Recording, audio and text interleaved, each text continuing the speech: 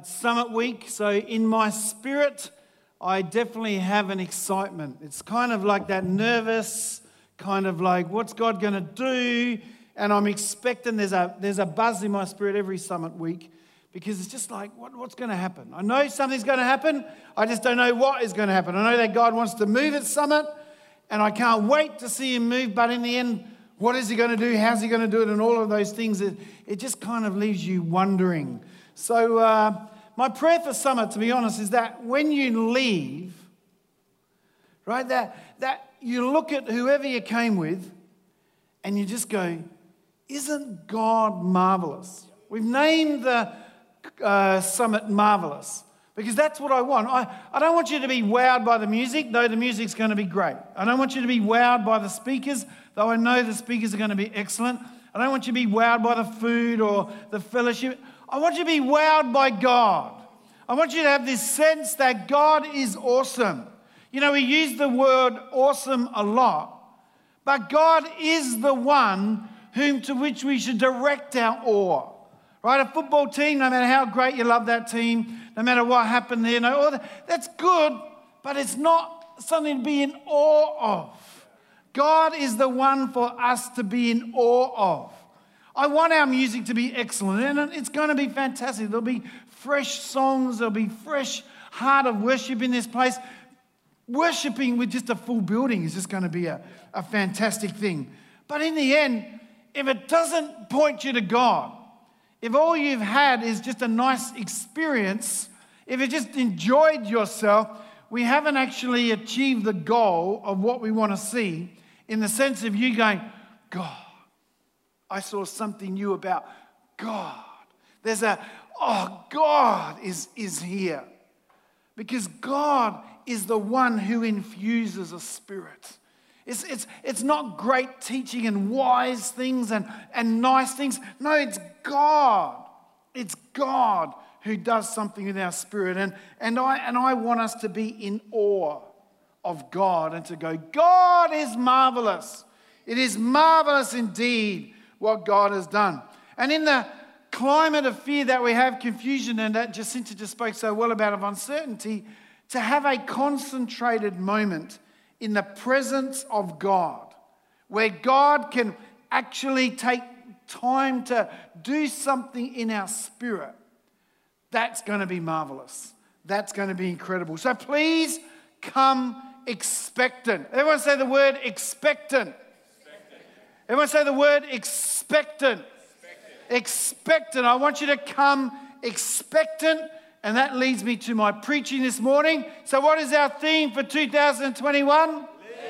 Very good, right? I didn't even have to ask you to say it again. So this morning, I want to speak to you about live expecting.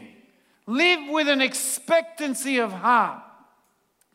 And so this morning, I want to set up a little bit of expectation around Summit about what God's doing here at Emerge Church. I want expectation to be the thing that you leave with. That's my goal in my preaching. So let's just pray and ask God. Holy Spirit, you want to speak to your people. So I pray that you would take what I say and let people hear what you have to say, oh Lord. Speak to each person where they're at about what they're doing, oh God, so they have that sense that you are for them. In Jesus' name, amen. You know, well said. All right? Expectation is important because it sets things up. Right? When you're expecting something, there's an excitement in your spirit compared to when something's just ho-hum. You know, I remember the very first time that Bishop T.D. Jakes came to Paradise Church, the church where I was a pastor, and he came to Australia for the first time.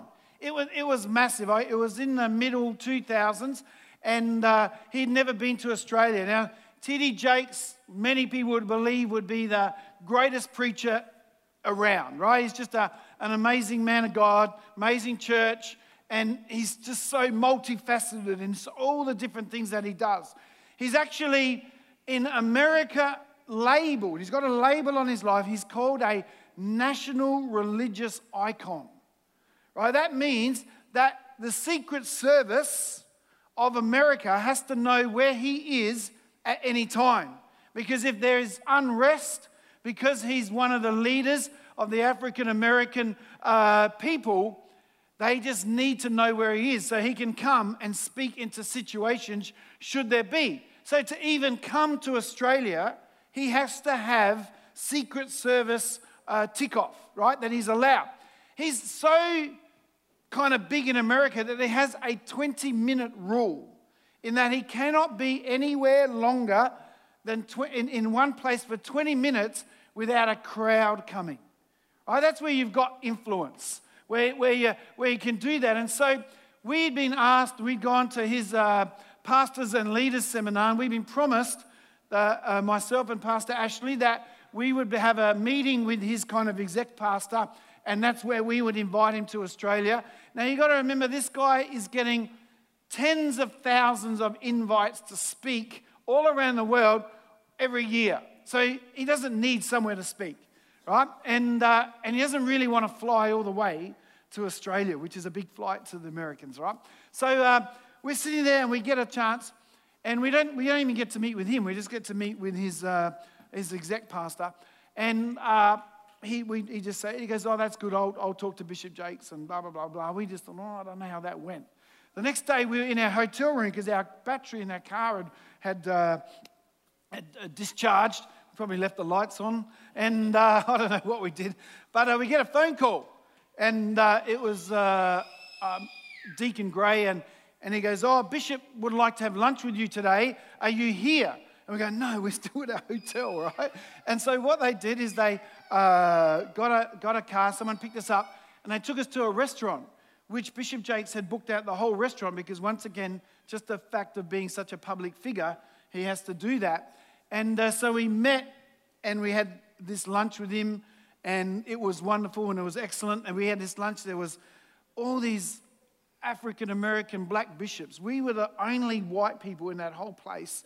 I know how you must feel sometimes, Comfort and Dee, or in different places, Sturge, like when you're just kind of like, all of a sudden, we felt like that, but opposite, right? But it was just wonderful, and there was, different bishops from all over America who had that lunch, and I'm just sitting there going, I can't believe I'm here, right? There's just all these named people that running churches of tens of thousands of people, and I'm just sitting there going, if I shut up, they'll forget that I'm here, right? And they'll just keep on talking, and it was excellent.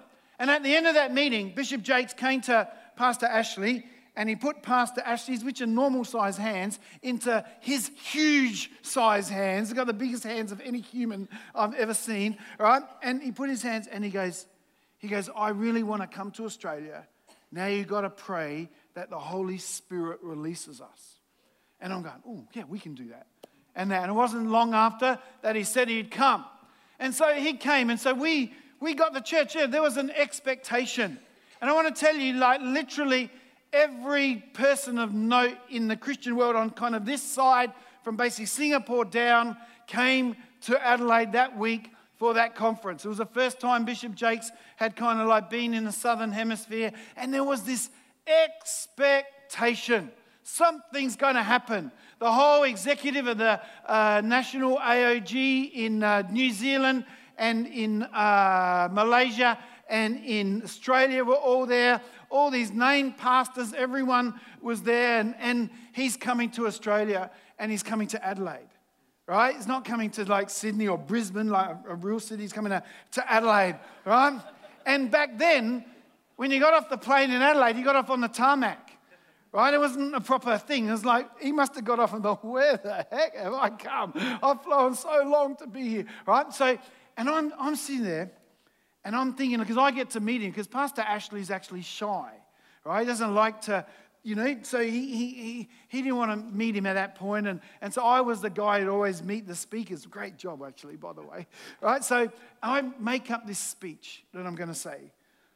Bishop Jakes, on behalf of Pastor Ashley and Jane Evans, I'd like to invite, and I did exactly what I just did then. I just messed it up. He gets up, right? And then we're waiting. I'm thinking he's going to get his bags, but he's got someone who gets his bags. And so he goes, we can go now, all right? And then we just talked it, and it was fantastic. That night, when he came out, like there was an electricness in the atmosphere of that meeting. It was packed to the rafters. You know, it's a building that can fit, you know, when you push everyone in, close to 4,000 people, and there's just 4,000 people. It's just wonderful. And he walks into the room. He walks into that meeting, and it was just, he could just feel something. It was amazing. I haven't been in an atmosphere like that. And he walks in, he's got a bodyguard, right? He's got an attendant, he's got a piano player, right? And then he comes in, right? His bodyguard stands at the front of the church, like all this. We're probably thinking he's got, you know, kind of reason to have a gun on him. They'll probably let him in, but we didn't pat him down, right? But his attendant, he just, you know, gives him water and, you know, like, kind of gets his Bible out there and puts it there, and if he sweats too much, he wipes his head. And his piano player just plays at the right time, and he knows when to go up and he knows when to go down, and it's just like all kind of like, wow, something's going to happen. He just sets it up. The man of God is here. There's something's going to happen. Something's going to happen. And we were thinking, like, oh, it was amazing. And let me tell you, it was. It didn't disappoint. When you've got an atmosphere like that, and then you get someone who can expound the word of God like he can, then let me tell you, boom, something did happen, and those meetings were amazing. But then I noticed something, because I was privileged to be able to host him. So I was the one who went out to dinner with him. I was the one who go pick him up. I was the one, he went and did a show back to America from an animal wildlife park, and it was like even the animals knew that he was someone, because they would actually come up to him, right? He didn't have to do anything. It was like weird, right? But it was just great. So I was the one who spent a lot of time with him. I'll give you one secret boast, all right? You're not allowed to tell anyone, because this is pure foolish boasting. But I walked into a room one time, and Brian Houston was there, and Phil Pringle was there, talking to Bishop T.D. Jakes, and he excused himself from them and came and said hello to me. That's pretty decent, all right? That's a decent boast. It's all gone downhill from there. No, but like that's a decent boast, right? So it was just this expectation, but I noticed something, that when he was away from the pulpit, when he's just having dinner, when he's just in the back room, his attendants weren't doing anything. They're just having a drink as well. They're just having a coffee. They're just talking amongst themselves with other people. No one was getting him a drink. No one was getting him a Bible. No one was wiping his head for his sweat.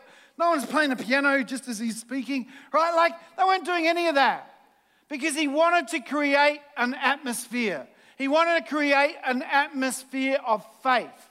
He wanted to create an expectancy that something was about to happen, and he did it fantastically. He set up this sense, God is going to move.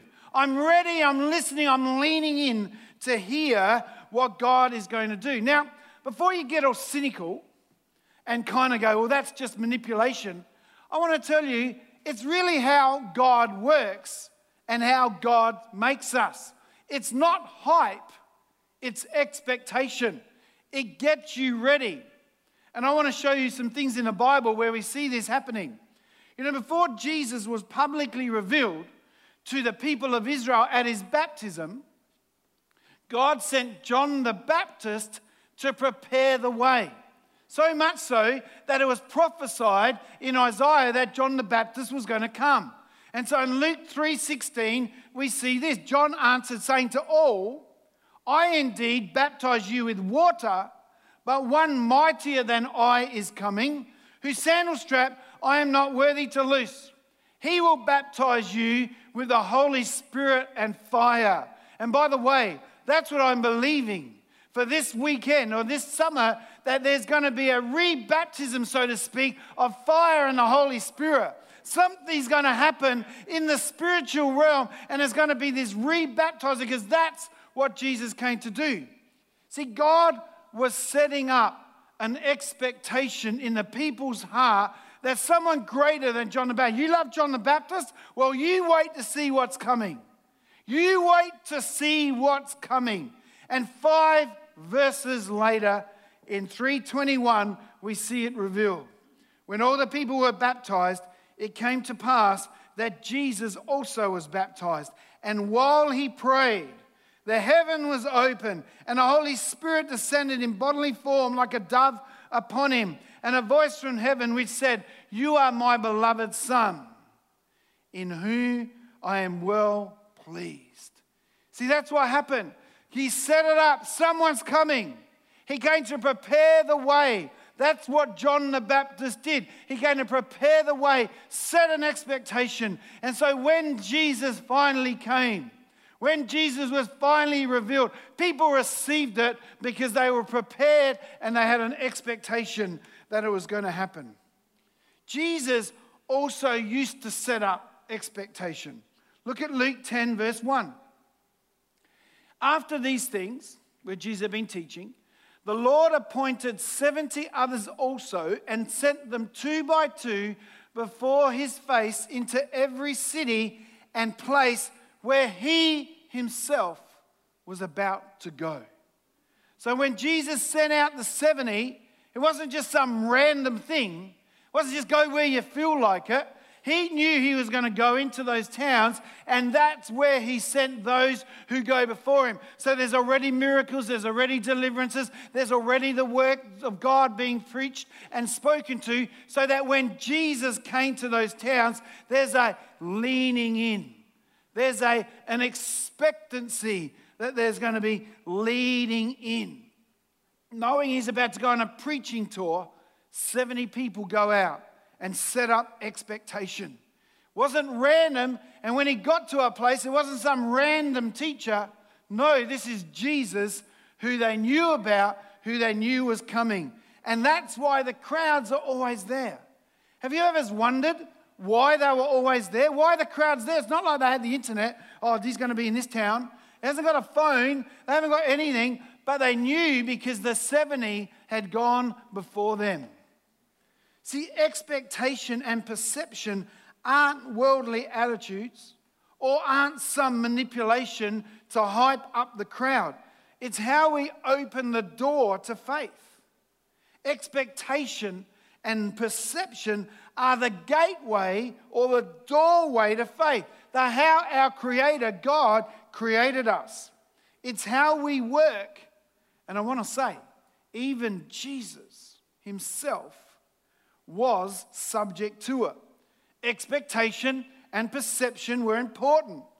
Jesus himself could not perform miracles where people had no expectation or their perception was wrong. Let's read Matthew 13, verse 54. When he'd come into his own country, he taught them in their synagogue, so they were astonished and said, "Where did this man get this wisdom and these mighty works? Is this not the carpenter's son? Is not his mother called Mary, and his brother James and Joseph, Simon and Judas? And his sisters, are they not all with us? Where did this man get all these things?" So they were offended at him. But Jesus said to them, "A prophet is not without honor except in his own country and in his own house." Now he did not do many mighty works there because of their unbelief. There's no expectation. There's no perception. They had an unbelief. They reasoned away why God wouldn't move. They made up their narrative and they came up with a rationale that said, that's just Jesus. It's just Jesus. There's no expectation. And just as the people were, Jesus did do many people rationale that God was going to do something and so receive something. The people where Jesus couldn't do miracles rationale that God couldn't do something. And so what is your rationale? What thought and perception do you have about God moving? Are you going to believe that God's going to do something, or are you going to sit back in a sense of apathy and just go, "Come on, God, prove it. Prove it." Which is going to see and move the heart of God? The guy with this or the guy like this? What's going to come in? Jesus set up an expectation. Jesus set up an anticipation before he went to places. So expectation can be defined then really as belief, and apathy as unbelief. Wherever there's expectation, there is a leaning in. There's a posture of I'm ready. Come on. Come on. I'm ready. I'm ready for something to happen. That's what happened when Jesus came into a town after the 70 people had already been there. They're leaning in. In Jesus' hometown, they rationalized they're not leaning in. There was no expectation. They sat back, waiting to be wowed. Waiting to be wowed is not a posture of faith, but leaning in. I'm going to draw near. And what happens? He draws near to us. I'm going to worship. And he builds a habitation. It was those who cried out, Jesus, Son of David, have mercy on me. I'm blind. And Bartimaeus gets a miracle. It was a woman who pushed through a crowd and touched the hem of his garment that got a miracle. There's an expectation. If I just touch his hem, if I just lean in and touch his hem. There were a dozen reasons why that was foolish, why she shouldn't do that. But she just had this, I'm going to lean in and I'm going to touch his garment. The Syrophoenician woman, she was sitting there saying, you can come and cast out that devil out of my daughter. And he's like, oh, I haven't got time for that. And people are trying to stop her. But she came back again. And she came back again. And eventually she sees her daughter touched. There's a leaning in, an expectation that God can do something. And I want to say to you, don't let a lack of expectation keep you from summer. Don't reason yourself out of an encounter with God. It's just too many meetings. It's not going to be any different to the last time. Why should I have to pay to come to church? I don't really like those speakers. I like the speakers before that. I've seen it all before. I'm too busy. I don't really want to go. Who knows? Like, it's an atmosphere. There's a posture of like, oh, it's just too hard. But God is saying, no, lean in. Have an expectation that I'm going to do something. An expectant approach has you waiting, wondering, observing, contemplating. That's how I feel about the summer. And maybe it's because I'm praying about it all the time, thinking about it. I have this expectation. It's like, bring on Thursday night. Bring on Thursday night. Some of the people doing all the jobs around, like, let it just come on away. But, you know, we were recently given, it was last year, we were given a $200 voucher to the Blackbird Steak and Grill, which is on Eagle Street. And we did it on Friday night. We used it on Friday night. Now, that's a big voucher for people who don't drink, right? So we don't have wine, so a glass of, it was $8, by the way, for just a bottle of sparkling water, which is expensive, right? It's all right. But it was a $200 voucher. So I was expecting, we'd actually tried booking different times, but it's a popular restaurant, and so we weren't able to get in, and we finally got in on Friday night. And I was expectant. We got lots of money, $200 just to eat, right? When there's lots of food. It's a good steak restaurant. The company is awesome because I was going with Nina, right? And I looked forward to it all week. I looked forward to it all week. All week I was thinking, oh, Friday night, it's going to be excellent. Oh, I'm going to go out with Nina. We're just going to have a nice day. I'm going to get a $70 steak, right? And that's what they were. There's one steak for $135. I'm going, no, come on, man, right? But right, like, so I don't know what you just like. You'd eat it like you get one of the slices just so you can get the most value out of it, right? But it's just $135 for a steak. But I got a $70 steak. How good is that? Right? I would never do that in 1,000 years, right? Like $20 Parma, thanks. Right? That's what I'm used to, right? But right, so but I had this voucher and I was looking forward to getting a $70 steak because I could, because I had a $200 voucher. I was leaning in all week, I was expectant. I started to think, I looked up the website to find out the menu, right? So look at, that's how expectant I was. Right, it was fantastic. I planned where I was going to park. Right? I worked out everything because I was expectant for a $70 steak. And let me tell you, it was awesome. Right? And I cut it in real little bits so I could just but it was about this thick. It was not ridiculous. It didn't disappoint. You know, I want you to lean in this summer. I want you to come with expectation. I want you to expect that God is going to do something. Have you noticed that a woman who is pregnant is said to be expecting? She's expecting. That means she's getting ready to have a baby. And I want to tell you, no pregnant woman just sits back, right? They'd like to, but they can't, right? Because first of all, they're not comfortable enough, right? But they're always doing something. They've got to make up the new room. They've got to get some baby clothes. They've got to start to work out. Are we going to work? Are we going to think? When am I going to do this? All planning comes. The one thing that an expectant mum isn't doing is nothing, right? They're always doing something. They're always doing something. She's not just waiting around. She's expecting, and her expectation gets her to do something. I want you to be pregnant when you come to summer. Kevin just jumped in his chair, right? Like, I want you to be pregnant when you come to summer. I want you to have this expectation that God is going to do something, and that you're doing it by praying, doing it by reading your word. Set yourself up to be in an atmosphere of faith. That's what our prayer meetings are. In each of the prayer meetings that we've been having on a Tuesday morning and on a Thursday night, I've just been believing God's going to do this. And then I get this picture of that. Last Tuesday morning, Nina spoke of this, like just before COVID happened, how she saw a dark cloud come over the church. And this is before COVID happened. And that she saw that it was a thing called apathy. And then she said, all of a sudden, she said she got this light comes through and just creates something. Light just breaks through and that darkness is gone. And when she's telling this, I forgot that she'd had that vision a long time ago. And then when she's telling me, and then she's talking about it in the prayer meeting, this face just started to. And I started to pray, and I started to see it. And I started to see God touching this person and touching that person. And I just have this sense that God is going to do something. That's what our rehearsals are. You know, Jason and the team don't just turn up on Thursday night and just kind of, oh, we should get it right.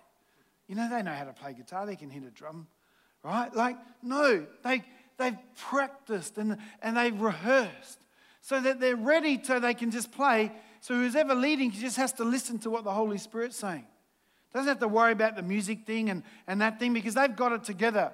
They've practiced. They've rehearsed. I just have to hear what the Spirit of God's saying. Because I know I can go to the start of that song or the middle of that song. I know I can repeat the chorus. I know all the mechanics of the worship now because I've practiced. So now I just have to hear what God's saying. And I can lead the congregation down the road that God wants to take that meeting. It's getting us ready for what God is about to do. See, we're giving God a concentrated moment. And whenever you give God anything, He'll always move into it. Now, one of the other reasons I know is kind of that God is going to move, it's kind of weird because I just know all the opposition that has happened, even in our staff. You know, we have Yvonne this week having to have a pretty much an emergency operation because of some different things that were going on. She's well now and she's doing well. That's a bad thing. One of our staff members had his house broken into, right? And his son's car stolen, right? Like, that's fantastic. Another one of our key leaders, right? They had their car just in front of their house. Someone just went and smashed their bonnet in. Right? Another person whose boss had given them a time off, all of a sudden just changed their mind. No, you can't have the time off. Right? Jason was sick this week. Right? There's just different things that are going on within our stuff because the enemy contends. Right? If nothing's going to happen, the enemy just goes, just have your little meeting. That's cool. I don't care.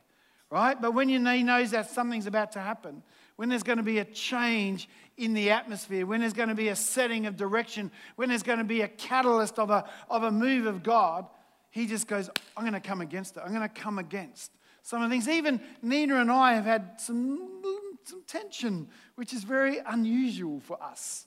But we sorted it out. Have a date night. It's worth.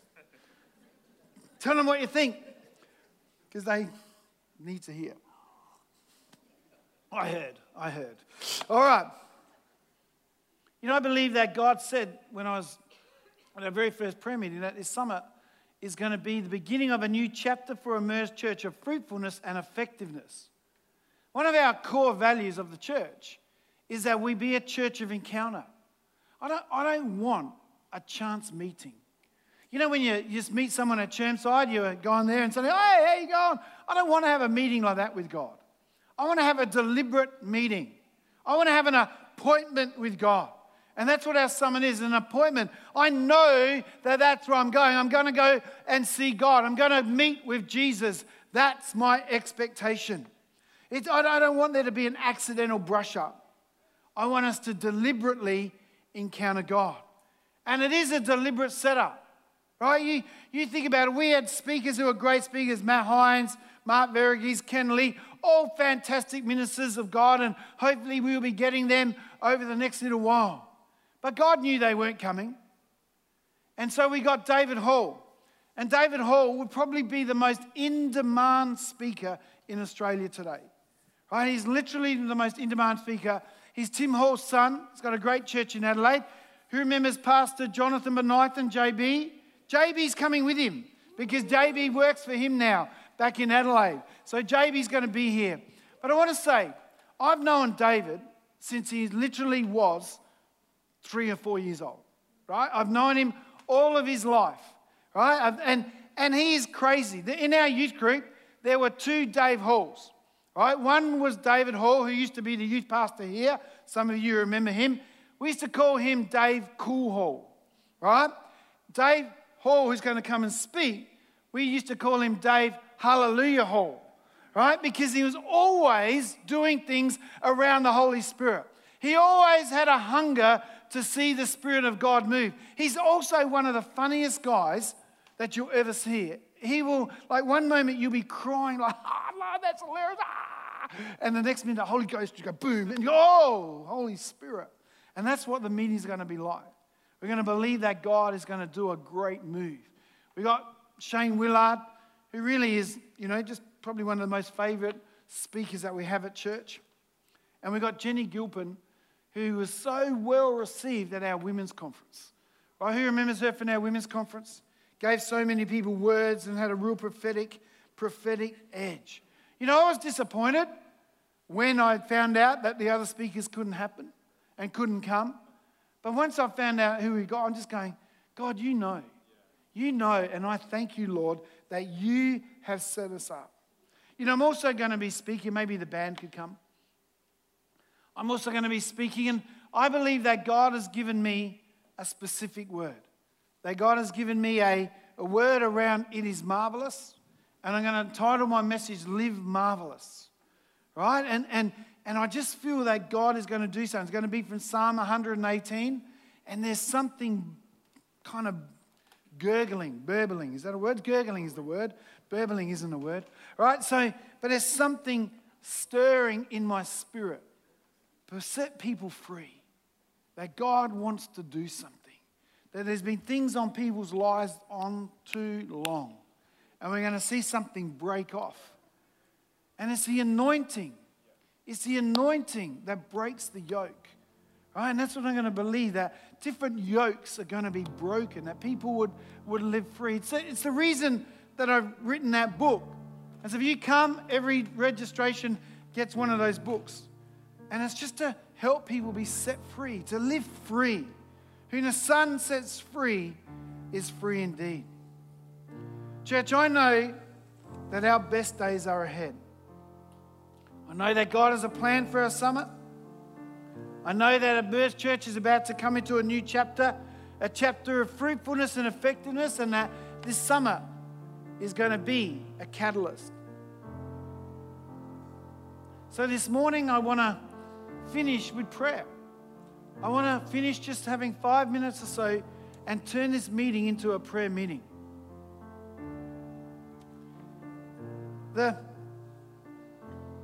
Jesus said this, he goes, if an earthly father wouldn't give a stone to his son who asked for a fish, how much more will my heavenly Father give to those who cry out for the Holy Spirit.